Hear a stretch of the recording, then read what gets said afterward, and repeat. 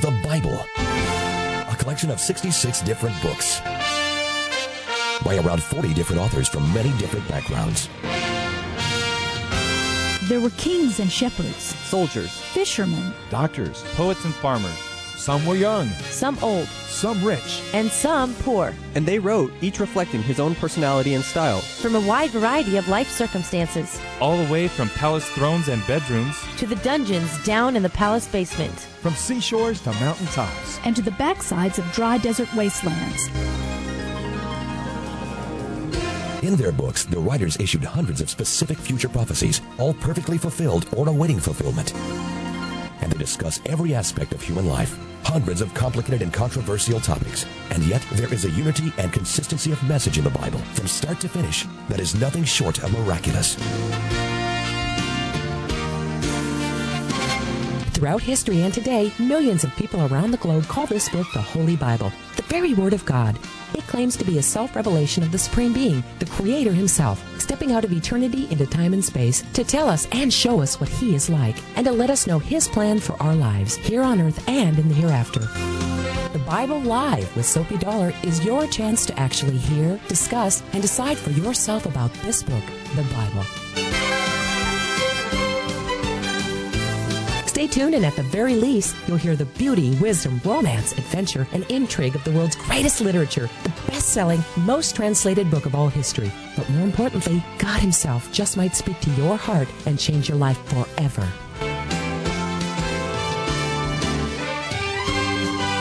Now, here's the host of the Bible Live, Soapy Dollar.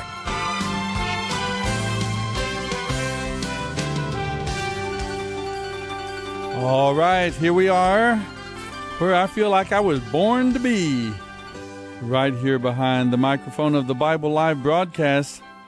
Recently attended a reunion of the orphanage that I grew up in, Cal Farley's Boys Ranch. It's a home for homeless and delinquent boys. And it really was a working ranch. It was not a little orphan Annie kind of orphanage. It was a little over 2,000 acres of irrigated pasture land, and we slopped the hogs, herded the cattle, and milked the cows, and took care of all the chores. And then, of course, it had kind of a dream life for boys. A lot of dogs to play with and other kids to fight with.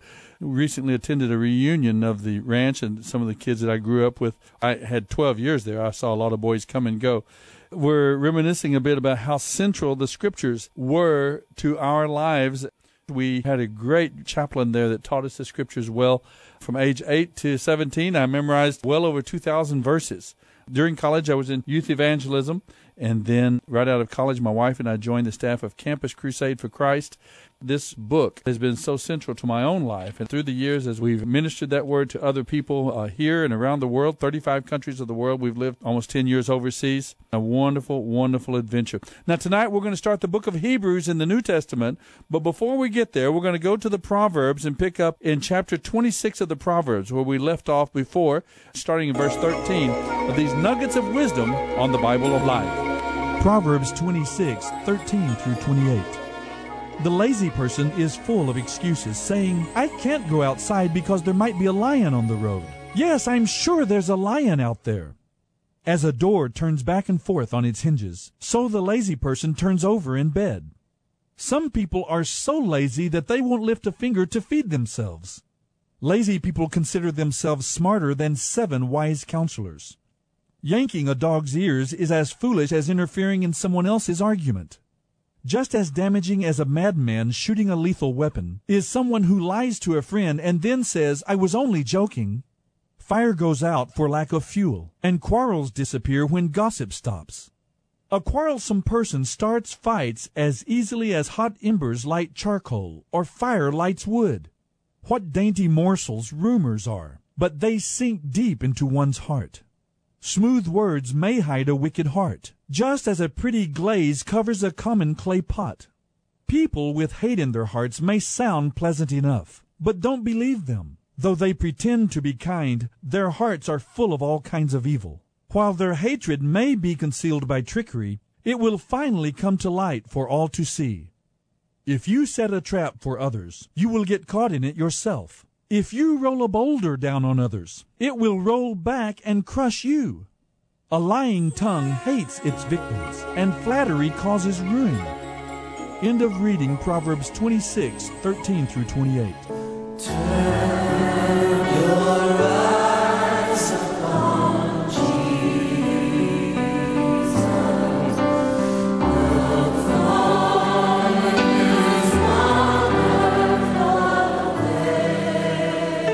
You're listening to The Bible Live with Soapy Dollar.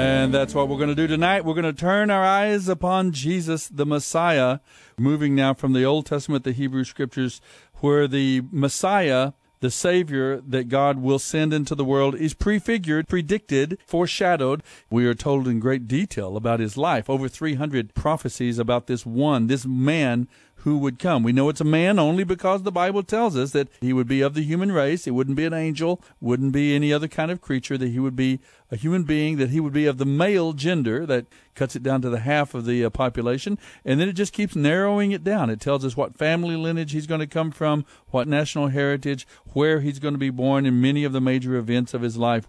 Tonight we move to the New Testament, to the book of Hebrews. Just before I give you a little background from the book of Hebrews, I love this passage from Proverbs. It talks so much about the tongue. 4 different kinds of tongue in chapter 26. Those who control their tongue and control their language, they think before they speak.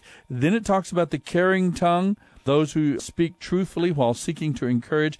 But then there's always the conniving tongue, those filled with lies, with wrong motives, with slander, with a desire to twist the truth for their own benefit. So very many of our politicians are golden tongue, and they know how to talk, but they are filled with lies, and it can be very, very dangerous.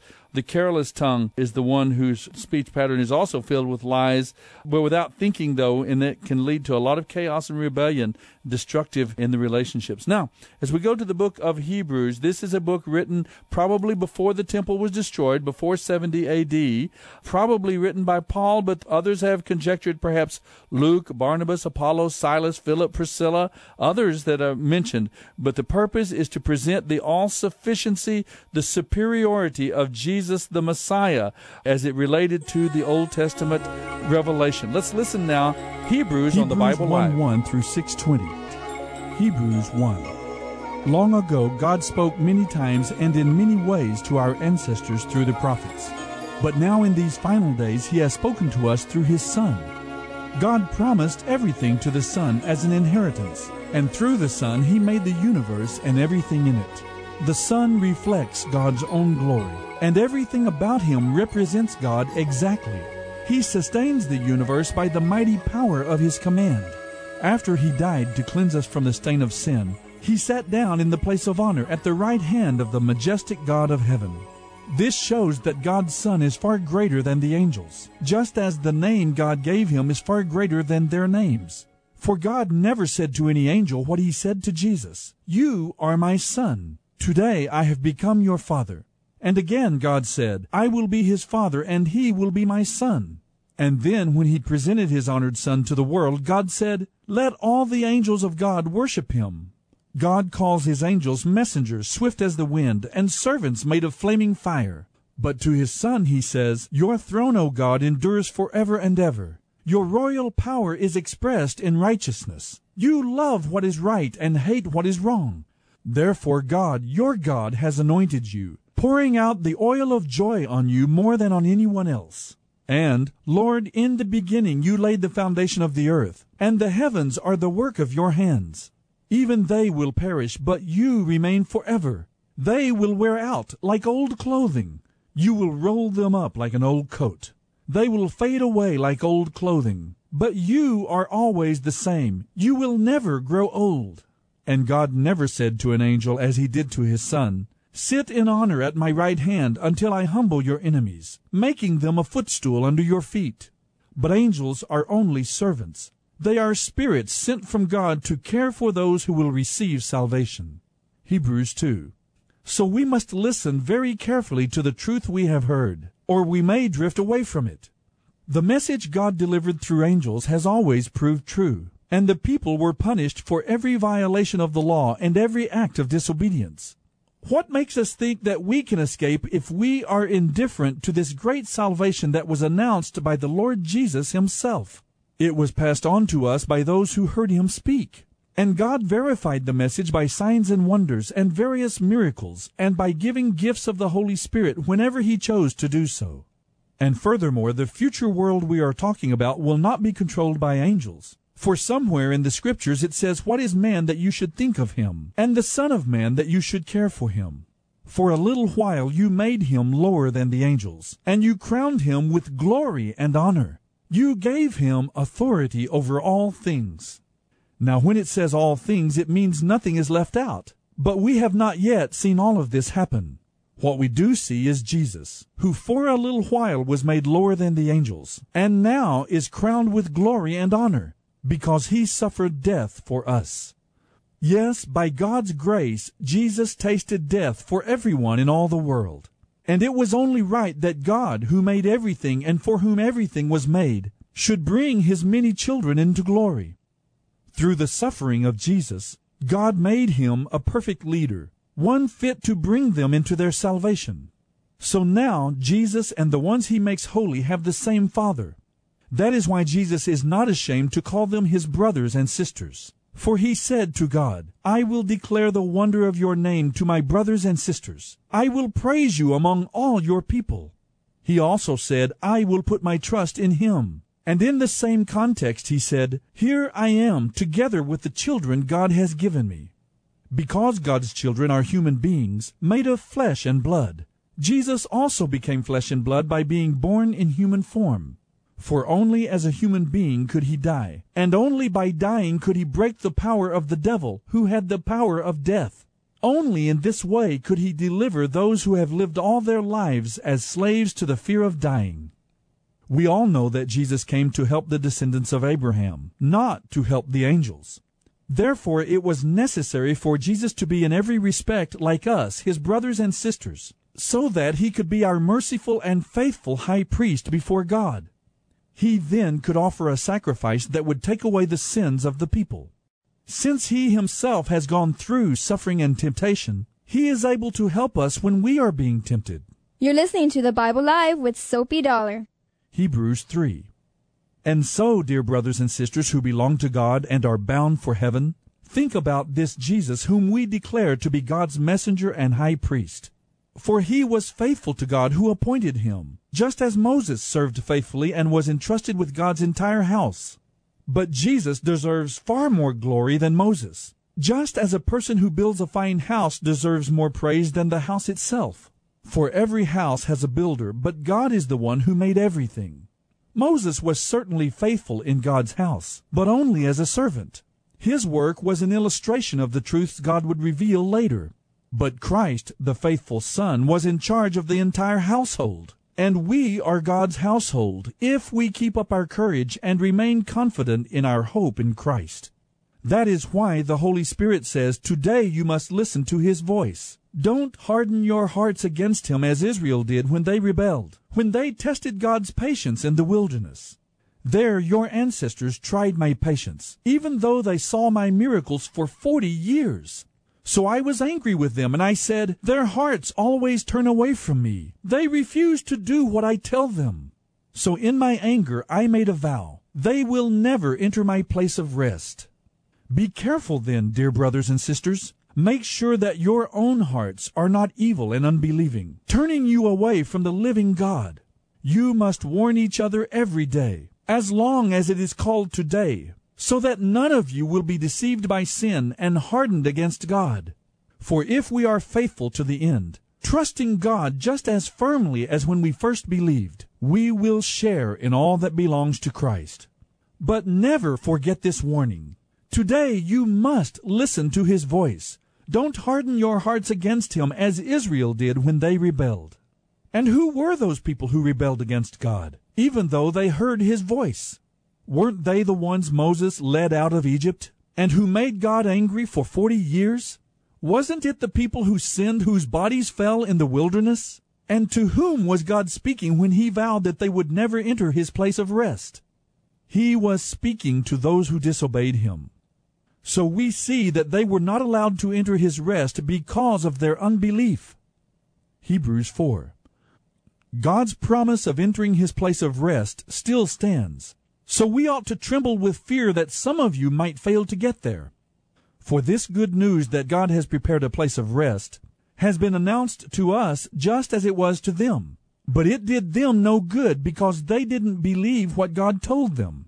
For only we who believe can enter his place of rest. As for those who didn't believe, God said, "In my anger I made a vow. They will never enter my place of rest," even though his place of rest has been ready since he made the world. We know it is ready because the Scriptures mention the seventh day, saying, "On the seventh day God rested from all his work." But in the other passage, God said, "They will never enter my place of rest." So God's rest is there for people to enter. But those who formerly heard the good news failed to enter because they disobeyed God. So God set another time for entering his place of rest, and that time is today. God announced this through David a long time later in the words already quoted. Today you must listen to his voice. Don't harden your hearts against him. This new place of rest was not the land of Canaan where Joshua led them. If it had been, God would not have spoken later about another day of rest. So there is a special rest still waiting for the people of God. For all who enter into God's rest will find rest from their labors, just as God rested after creating the world. Let us do our best to enter that place of rest. For anyone who disobeys God as the people of Israel did will fall. For the word of God is full of living power. It is sharper than the sharpest knife, cutting deep into our innermost thoughts and desires. It exposes us for what we really are. Nothing in all creation can hide from him. Everything is naked and exposed before his eyes. This is the God to whom we must explain all that we have done. That is why we have a great high priest who has gone to heaven, Jesus, the Son of God. Let us cling to him and never stop trusting him. This high priest of ours understands our weaknesses, for he faced all the same temptations we do, yet he did not sin. So let us come boldly to the throne of our gracious God. There we will receive his mercy, and we will find grace to help us when we need it. You're listening to the Bible Live with Soapy Dollar. Hebrews 5. Now a high priest is a man chosen to represent other human beings in their dealings with God. He presents their gifts to God and offers their sacrifices for sins. And because he is human, he is able to deal gently with the people, though they are ignorant and wayward. For he is subject to the same weaknesses they have. That is why he has to offer sacrifices, both for their sins and for his own sins. And no one can become a high priest simply because he wants such an honor. He has to be called by God for this work, just as Aaron was. That is why Christ did not exalt himself to become high priest. No, he was chosen by God, who said to him, "You are my son. Today I have become your father." And in another passage God said to him, "You are a priest forever in the line of Melchizedek." While Jesus was here on earth, he offered prayers and pleadings with a loud cry and tears to the one who could deliver him out of death. And God heard his prayers because of his reverence for God. So even though Jesus was God's son, he learned obedience from the things he suffered. In this way, God qualified him as a perfect high priest, and he became the source of eternal salvation for all those who obey him. And God designated him to be a high priest in the line of Melchizedek. There is so much more we would like to say about this, but you don't seem to listen, so it's hard to make you understand. You have been Christians a long time now, and you ought to be teaching others. Instead, you need someone to teach you again the basic things a beginner must learn about the Scriptures. You are like babies who drink only milk and cannot eat solid food. And a person who is living on milk isn't very far along in the Christian life and doesn't know much about doing what is right. Solid food is for those who are mature, who have trained themselves to recognize the difference between right and wrong and then do what is right. Hebrews 6. So let us stop going over the basics of Christianity again and again. Let us go on instead and become mature in our understanding. Surely we don't need to start all over again with the importance of turning away from evil deeds and placing our faith in God. You don't need further instruction about baptisms, the laying on of hands, the resurrection of the dead, and eternal judgment. And so, God willing, we will move forward to further understanding. For it is impossible to restore to repentance those who were once enlightened, those who have experienced the good things of heaven and shared in the Holy Spirit, who have tasted the goodness of the Word of God and the power of the age to come, and who then turn away from God. It is impossible to bring such people to repentance again because they are nailing the Son of God to the cross again by rejecting Him, holding Him up to public shame. When the ground soaks up the rain that falls on it and bears a good crop for the farmer, it has the blessing of God. But if a field bears thistles and thorns, it is useless. The farmer will condemn that field and burn it. Dear friends, even though we are talking like this, we really don't believe that it applies to you. We are confident that you are meant for better things, things that come with salvation. For God is not unfair. He will not forget how hard you have worked for Him, and how you have shown your love to Him by caring for other Christians as you still do. Our great desire is that you will keep right on loving others as long as life lasts, in order to make certain that what you hope for will come true. Then you will not become spiritually dull and indifferent. Instead, you will follow the example of those who are going to inherit God's promises because of their faith and patience. For example, there was God's promise to Abraham. Since there was no one greater to swear by, God took an oath in His own name, saying, "I will certainly bless you richly, and I will multiply your descendants into countless millions." Then Abraham waited patiently, and he received what God had promised. When people take an oath, they call on someone greater than themselves to hold them to it, and without any question, that oath is binding. God also bound Himself with an oath, so that those who received the promise could be perfectly sure that He would never change His mind. So God has given us both His promise and His oath. These two things are unchangeable, because it is impossible for God to lie. Therefore, we who have fled to Him for refuge can take new courage, for we can hold on to His promise with confidence. This confidence is like a strong and trustworthy anchor for our souls. It leads us through the curtain of heaven into God's inner sanctuary. Jesus has already gone in there for us. He has become our eternal high priest in the line of Melchizedek. End of reading Hebrews 1:1 through 6:20.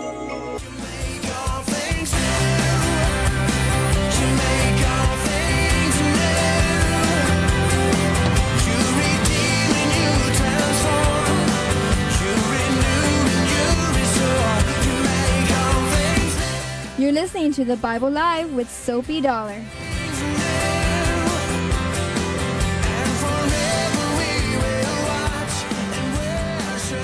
Very, very interesting reading from the book of Hebrews in the New Testament, written, as I said, probably before the destruction of the temple in 70 A.D.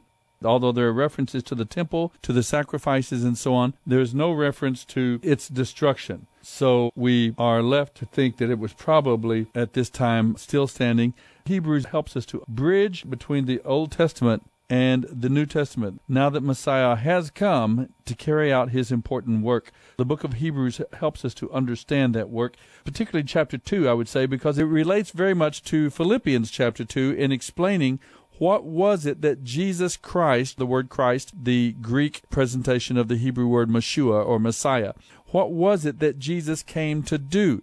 He did not come just to be a nice moral person or a great moral leader or to found a religion. He was not just another preacher or prophet, but His primary role, as we're told in chapter 2, is to come and be the perfect man of faith.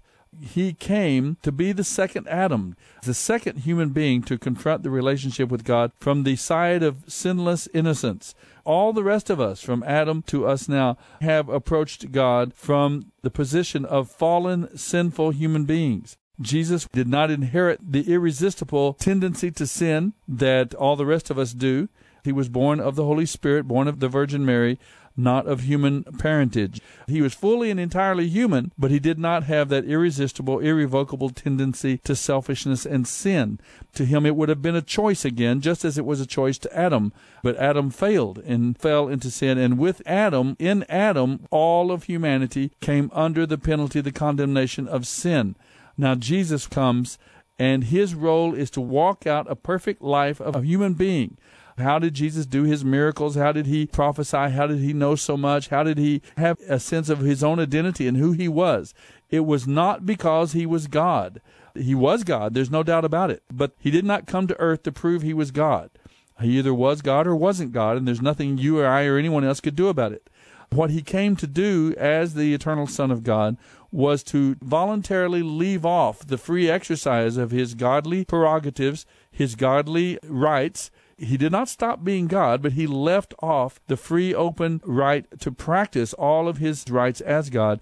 He voluntarily walked under the yoke of faith. He voluntarily subjected himself and became dependent upon the Father and the Spirit and walked out the perfect life of faith as a human being. And because he did that, according to chapter 2, verse 16 tonight, he was able to become our mediator. He who knew no sin, as Peter called him, became sin for us.